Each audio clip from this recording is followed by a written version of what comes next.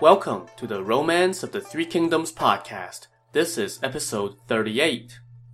Last time, Yuan Shao's war against Cao Cao was going badly. One of Yuan Shao's advisors, Xu You, switched sides and went over to Cao Cao. On his advice, Cao Cao staged a night raid on Yuan Shao's provisions and burned the place to the ground. When he heard this was happening, Yuan Shao, at the behest of another advisor, Guo Tu, sent two of his top officers, Zhang He and Gao Lan, to raid Cao Cao's camp, even though those two officers kept telling him that it was a bad idea. Well, they were right. That raid ended poorly, and Zhang He and Gao Lan barely made it out there alive. When the advisor Guo Tu heard that the raid on Cao Cao's camp had failed miserably, he was worried about Zhang He and Gao Lan coming back and holding him responsible, since he was the one who insisted that they raid Cao Cao's camp instead of going to rescue their provisions. So he lied to Yuan Shao and told him that those two officers had long wanted to surrender to Cao Cao, so they must have tanked on purpose. Yuan Shao was irate and immediately summoned the two back to camp. But Guo Tu then made sure that they would not return by sending his own messenger on ahead to tell them that, hey, Yuan Shao wants to kill you. So now, when Yuan Shao's messenger arrived to relay his command that Zhang He and Gao Lan return to camp, they asked him, what does his lordship want? When the messenger replied that he did not know, Gao Lan pulled out his sword and killed the poor guy on the spot, which left Zhang He in shock. Yuan Shao would believe any slander, and he is doomed to be defeated by Cao Cao, Gao Lan said to his comrade. How can we sit and wait for our death? Why not surrender to Cao Cao instead? I have long had such intentions as well, Zhang He said. So the two of them led their own troops and headed to Cao Cao's camp. Cao Cao's general Xiahou Dun advised caution against a potential deception, but Cao Cao said, I will treat them with such kindness that even if they harbor other intentions, they will eventually come around. So he summoned the two officers into camp, and they laid down their arms and armor and prostrated on the ground. Generals, if Yuan Shao would listen to you, he might have avoided this defeat, Cao Cao said to them. Your coming to me is like Wei Zi abandoning the dying Shang dynasty and Han Xin going over to the Han. So both of those references that Cao Cao just made were famous historical figures who joined the winning side during previous dynastic changes and played key roles in establishing a new regime. So Cao Cao was showering his new acquisitions with praise. He also showered them with rewards, making both of them adjutant generals and giving each a marquiship, which delighted Zhang He and Gao Lan. While the previous night's victory and the new acquisitions bolstered Cao Cao's army, they made the troops on Yuan Shao's side lose heart. Things only got worse from there for Yuan Shao. Xu You, the advisor who left Yuan Shao for Cao Cao, now pushed Cao Cao to keep up the pressure and attack. Zhang He and Gao Lan volunteered to lead the vanguard, and Cao Cao consented. So the two led a detachment of troops and staged a night raid on Yuan Shao's camp. They set out around 11 o'clock in 3 armies, and they all converged on the enemy camp. The melee lasted until morning before both sides called it quits. Yuan Shao, however, came out of the fight with a bloodier nose, having lost more than half of his army. Now, one of Cao Cao's advisors, Xun You, proposed another scheme. Spread rumors, Xun You said, that you are sending an army to attack the cities of Suanzao and Yejun, and another army to take Liyang, so as to cut off Yuan Shao's path of retreat. When he hears of this, Yuan Shao would no doubt panic and divide his army to stop us. That will be our opportunity to strike and defeat him. Cao Cao adopted his plan and ordered his troops to let it be known, far and wide, that they were going to attack the aforementioned locations. When Yuan Shao heard this, he indeed panicked and immediately dispatched his eldest son Yuan Tan at the head of 50,000 troops to go protect Yejun, which was his capital, and he also sent the officer Xin Ming at the head of another 50,000 to protect Liyang. Both of those armies set out that night.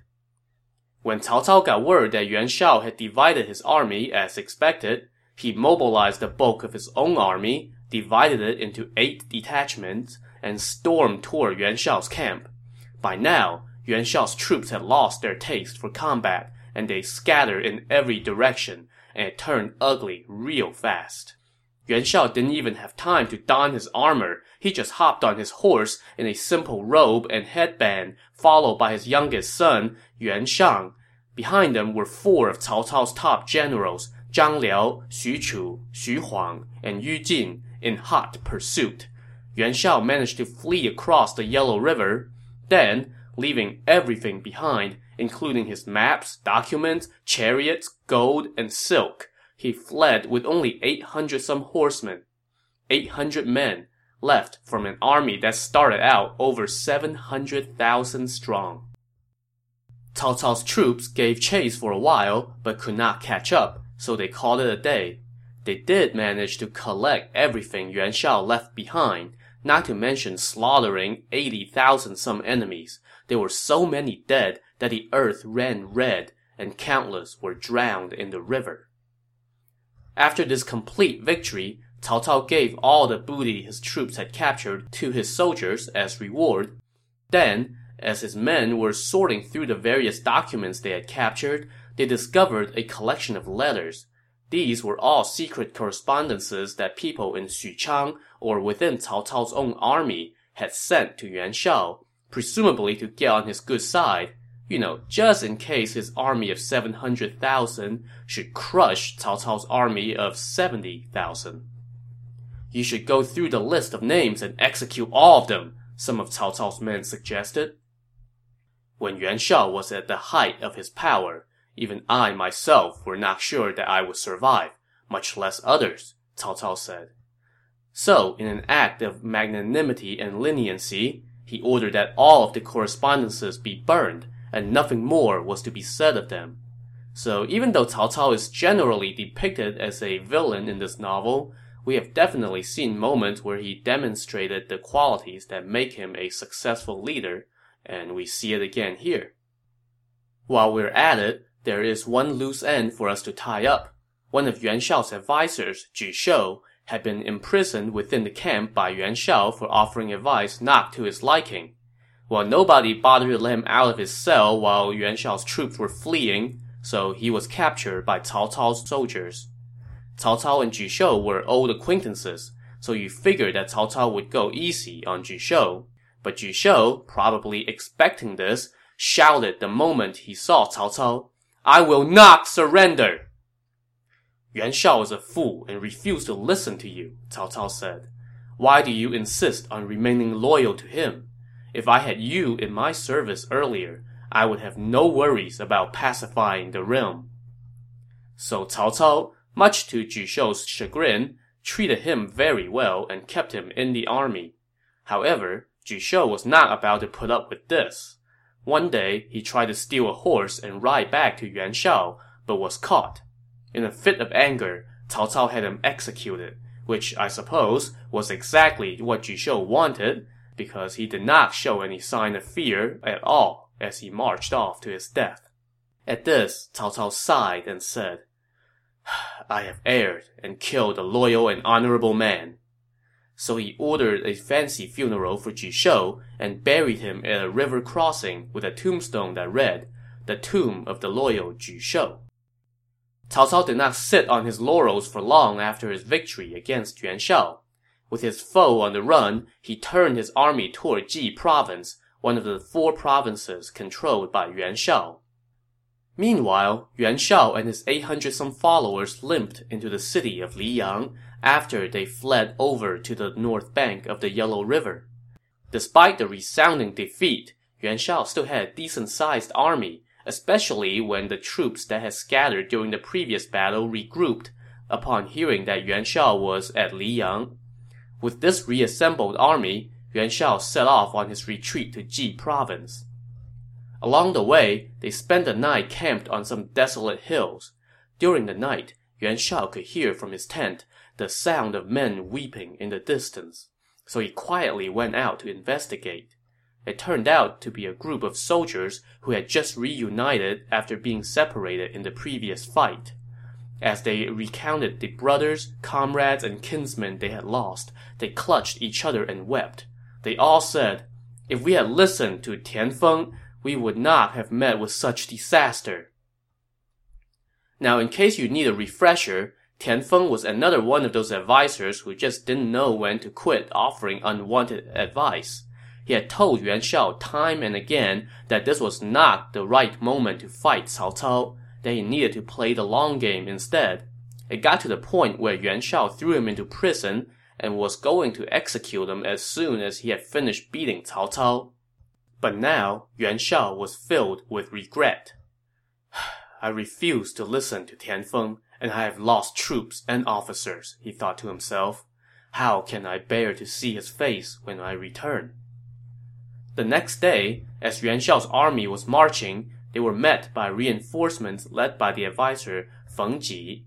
Yuan Shao said to Feng Ji, "I refuse to listen to Tian Feng, and it led me to defeat. I am too embarrassed to see him when I get back."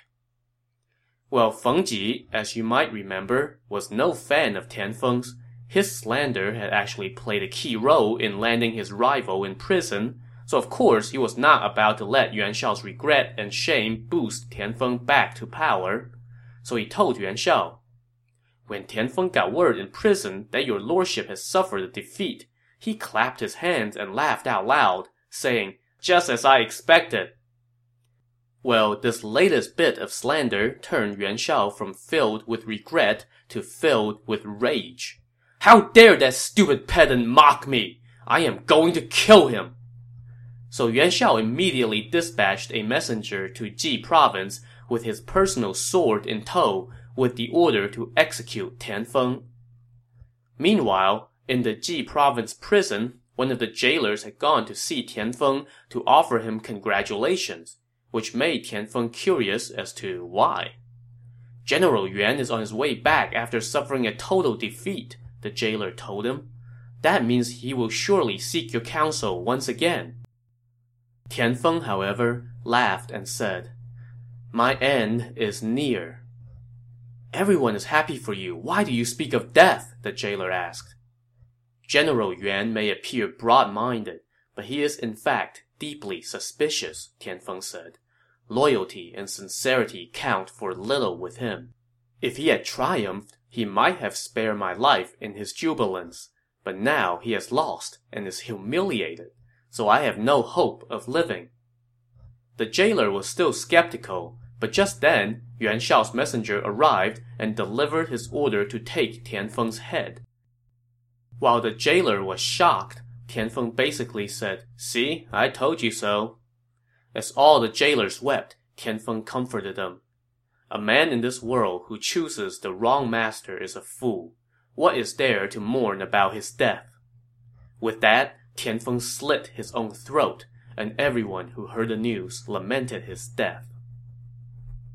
As for Yuan Shao, after he returned to Ji province, he was in an agitated state of mind and ignored all matters of administration. Instead, he was primarily preoccupied with thoughts of succession, and he had a bit of a dilemma on that front. So Yuan Shao had 3 sons. The eldest was Yuan Tan, who was currently overseeing Qing province. The middle son was Yuan Xi, who was guarding You province. The youngest son, the one by Yuan Shao's second and current wife, was named Yuan Shang. This Yuan Shang had grown up to be a handsome young man, and Yuan Shao doted on him, keeping him by his side. After the defeat at Guandu, Yuan Shao's current wife and Yuan Shang's mother, Lady Liu, had urged her husband to make Yuan Shang the heir to his title and power. In ancient Chinese culture, it was traditionally the eldest son who inherited the father's title, and to go against this was often seen as a recipe for disaster, so you see the problem here for Yuan Shao. Yuan Shao discussed the matter with his top 4 advisors, Shen Pei, Feng Ji, Xin Ping, and Guo Tu. As it so happened, Shen Pei and Feng Ji had always served Yuan Shang, while Xin Ping and Guo Tu had been serving Yuan Tan. Not surprisingly, They all thought their own master was the right man for the job. Right now, our external threats have not been quelled, so we must settle our internal affairs soon, Yuan Shao said to his 4 advisors. I want to settle the issue of succession. My eldest son Yuan Tan is hot-tempered and prone to violence. My second son Yuan Xi is weak and timid. My youngest son Yuan Shang has the looks of a hero and treats men of talent with respect. I intend to make him my heir. What do you all think? Of the 3, Yuan Tan is the eldest, Guo Tu said. Plus, he is currently stationed in another province. If your lordship rejects the elder and elevates the younger, it will be a recipe for strife. Right now, our army has suffered a temporary setback, and the enemy is encroaching on our borders. We cannot add family squabbles to the mix. Your lordship should worry about defeating the enemy first. The issue of succession can wait for another day. Yuan Shao was thus caught in one of his trademark moments of indecision. But then, word came that his second son Yuan Xi had arrived from You province with 60,000 troops, and his eldest son Yuan Tan had arrived from Qing province with 50,000 troops. Also, his nephew Gao Gan had arrived from Bing province with another 50,000 troops. Delighted by these reinforcements, Yuan Shao turned his attention to reorganizing his army and preparing to repel Cao Cao. As for Cao Cao, he and his newly victorious army were camped out along the Yellow River. One day, he received a visit from some of the locals who had come to welcome their new overlord with food and wine. Cao Cao met with these locals, who were all old men with silver hair, and he offered them a seat in his tent. May I ask how old you all are? Cao Cao said to his visitors. Almost 100, was the answer. I apologize for my troops' presence here disturbing your lives, Cao Cao said to them. During the reign of the Emperor Huan, one of the old men said to Cao Cao, a yellow star shined in the heavens above this region. A traveler who was well versed in cosmology told us that it was an omen, that in 50 years, a true king will rise from here. It has been exactly 50 years since then. Yuan Shao has been taxing us heavily, and all the people here have been displeased. Prime Minister, you have raised an army of compassion and honor to seek justice on our behalf. With one battle at Guandu, you destroy Yuan Shao's army of 1 million. You have fulfilled the prophecy. Now our people can hope for peace. At this, Cao Cao smiled and replied, I dare not live up to such claims. He then offered the old men wine, food, and silk as reward. He also sent out word to the army that if anyone dared to kill any of the locals' livestock, they would be dealt with as if they had committed murder. This move no doubt earned him some cred with the locals. While Cao Cao was reaping the rewards of his public relations campaign, he got word that Yuan Shao had scrounged up another army of some 300,000 men and was camped out at Changting, ready for a rematch. So Cao Cao advanced his army to meet him. When the two sides met up, they lined up in their battle formations, and Cao Cao rode out with his officers, while Yuan Shao rode out with his 3 sons, his nephew, and his cadre of civilian officials and military officers. My friend, you are outmatched and outwitted. Why not surrender? Cao Cao said to Yuan Shao. If you wait until the knife is on your neck, it will be too late. Yuan Shao took offense to this suggestion and asked which of his officers dared to go out for battle. His youngest son, Yuan Shang, wanted to show off in front of the old man, so he galloped out wielding twin knives.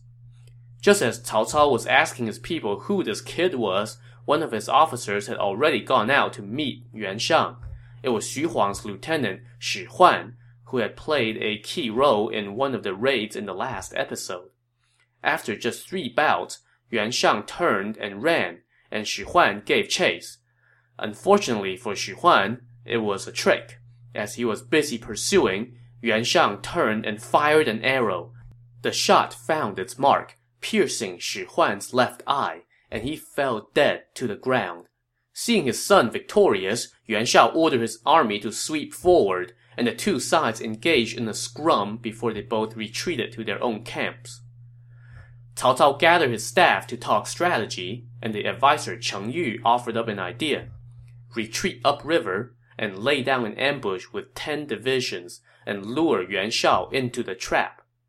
Our troops will have no fallback position, so they will fight with everything they've got, and we will surely defeat Yuan Shao, Cheng Yu said. Cao Cao accepted this plan and sent out 10 detachments, each led by one of his top generals, and ordered them to take up position. Around midnight, Cao Cao ordered the officer Xu Chu to lead the main army and feign a surprise attack on Yuan Shao's camp. Yuan Shao responded by mobilizing all of his troops to fend off this raid. Xu Chu and his army turned and fled, and Yuan Shao led his army in pursuit. The roars of the men were unceasing, and they chased Cao Cao's troops until morning, when they reached the head of the river. At this point, Cao Cao's troops had nowhere to run, and Cao Cao shouted, "We have nowhere to go! Let's turn and fight to the death!" Heeding their commander's call, the troops turned and threw themselves at the enemy. Xu Chu led the way, flying into the enemy ranks and cutting down more than a dozen enemy officers. Yuan Shao's troops soon fell into chaos, and Yuan Shao turned and retreated. Now it was Cao Cao's turn to give chase. Just as Yuan Shao was falling back, at the banging of a drum, 2 detachments of Cao Cao's troops rushed out from left and right, led by the officers Xiahou Yuan and Gao Lan. Yuan Shao, flanked by his 3 sons and his nephew, managed to fight his way out.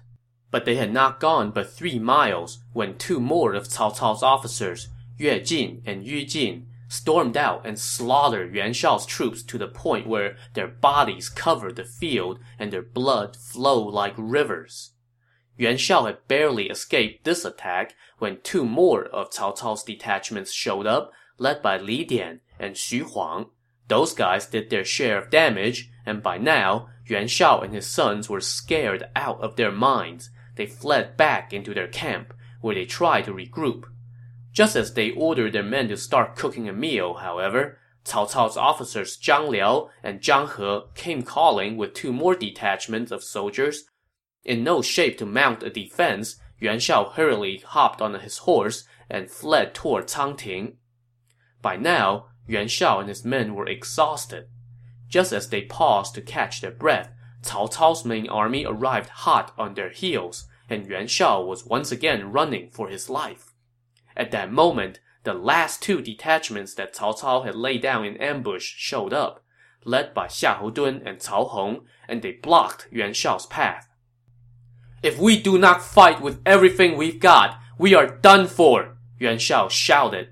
So he and his entourage made a desperate dash through the sea of enemy soldiers, and somehow managed to escape, though his second son Yuan Xi and nephew Gao Gan both suffered arrow wounds. What's more, his army had been obliterated. Seeing his sorry state of affairs, Yuan Shao clutched his 3 sons in his arms and wept bitterly. Suddenly, he lost consciousness and fell to the ground. When his men brought him around, he started to cough up blood uncontrollably. "I have been in dozens of battles. Who knew I would suffer such a humiliating defeat? Heaven is against me!" Yuan Shao sighed. But then, he turned to his men and said, "You all must return to your respective provinces. I swear, we will settle the score with that traitor Cao Cao yet." So as dire as his situation was, Yuan Shao wasn't licked yet. He ordered his advisors Xin Ping and Guo Tu to immediately accompany his eldest son Yuan Tan back to Qing province to prepare for an invasion from Cao Cao. He sent his second son Yuan Xi back to You province and his nephew Gao Gan back to Bing province to get their armies ready for deployment.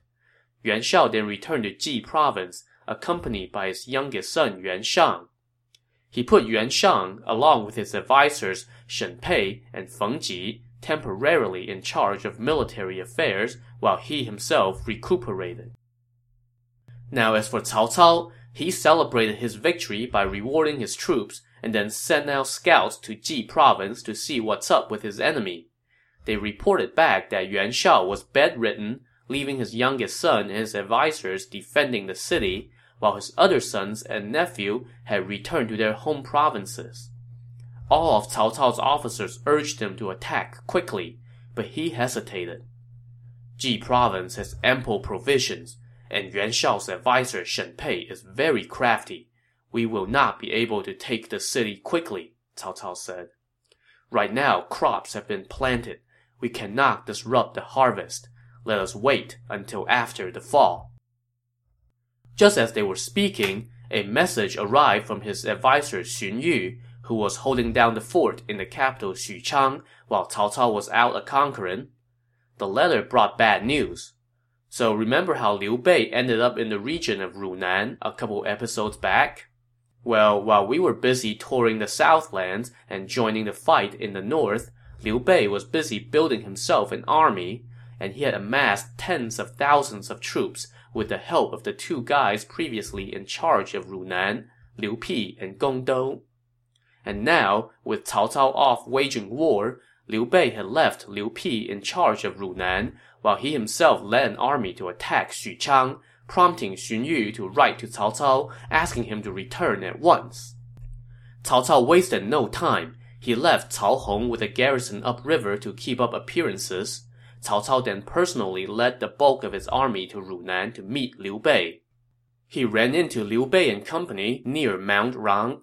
Liu Bei set up camp on the mountain and divided his army into three forces, with Guan Yu overseeing the southeastern camp, Zhang Fei the southwestern camp, and Liu Bei and Zhao Yun the southern camp. When Cao Cao's army arrived on the scene, Liu Bei's army went out to meet them. Cao Cao lined up his troops and demanded to talk to Liu Bei. When Liu Bei rode out to his main banner, Cao Cao pointed at him with his whip and scolded him. "I treated you as an honored guest. How could you forget my kindness and betray me? You may be the prime minister of the Han in name, but you are in truth a traitor of the Han," Liu Bei shot back. "I am a relative of the imperial house and have been ordered by His Majesty's secret decree to put down the traitor." Then, Liu Bei began to recite the Jade Girdle Decree out loud. And we already know that Cao Cao was just a little defensive about the whole blood decree thing, so he ordered his general Xu Chu to charge out for combat. On Liu Bei's side, Zhao Yun hoisted his spear and galloped out to meet Xu Chu. The two fought for 30 bouts without a winner. Suddenly, thundering roars rose up as Guan Yu led his detachment and charged in from the southeast, while Zhang Fei and his troops charged in from the southwest. The three combined forces swept down on Cao Cao. Cao Cao's army was fatigued from having just rushed onto the scene, so it could not withstand this charge and fell back in defeat. Victorious for the day, Liu Bei returned to camp. The next day, Liu Bei ordered Zhao Yun to go out and challenge for battle again, but Cao Cao's troops did not budge from their camp. Liu Bei then sent Zhang Fei out for combat, but he met with the same silence. This was looking a little suspicious to Liu Bei, and sure enough, his suspicions would soon prove to be well-founded. To see what Cao Cao is up to this time, tune in to the next episode of the Romance of the Three Kingdoms podcast. Thanks for listening.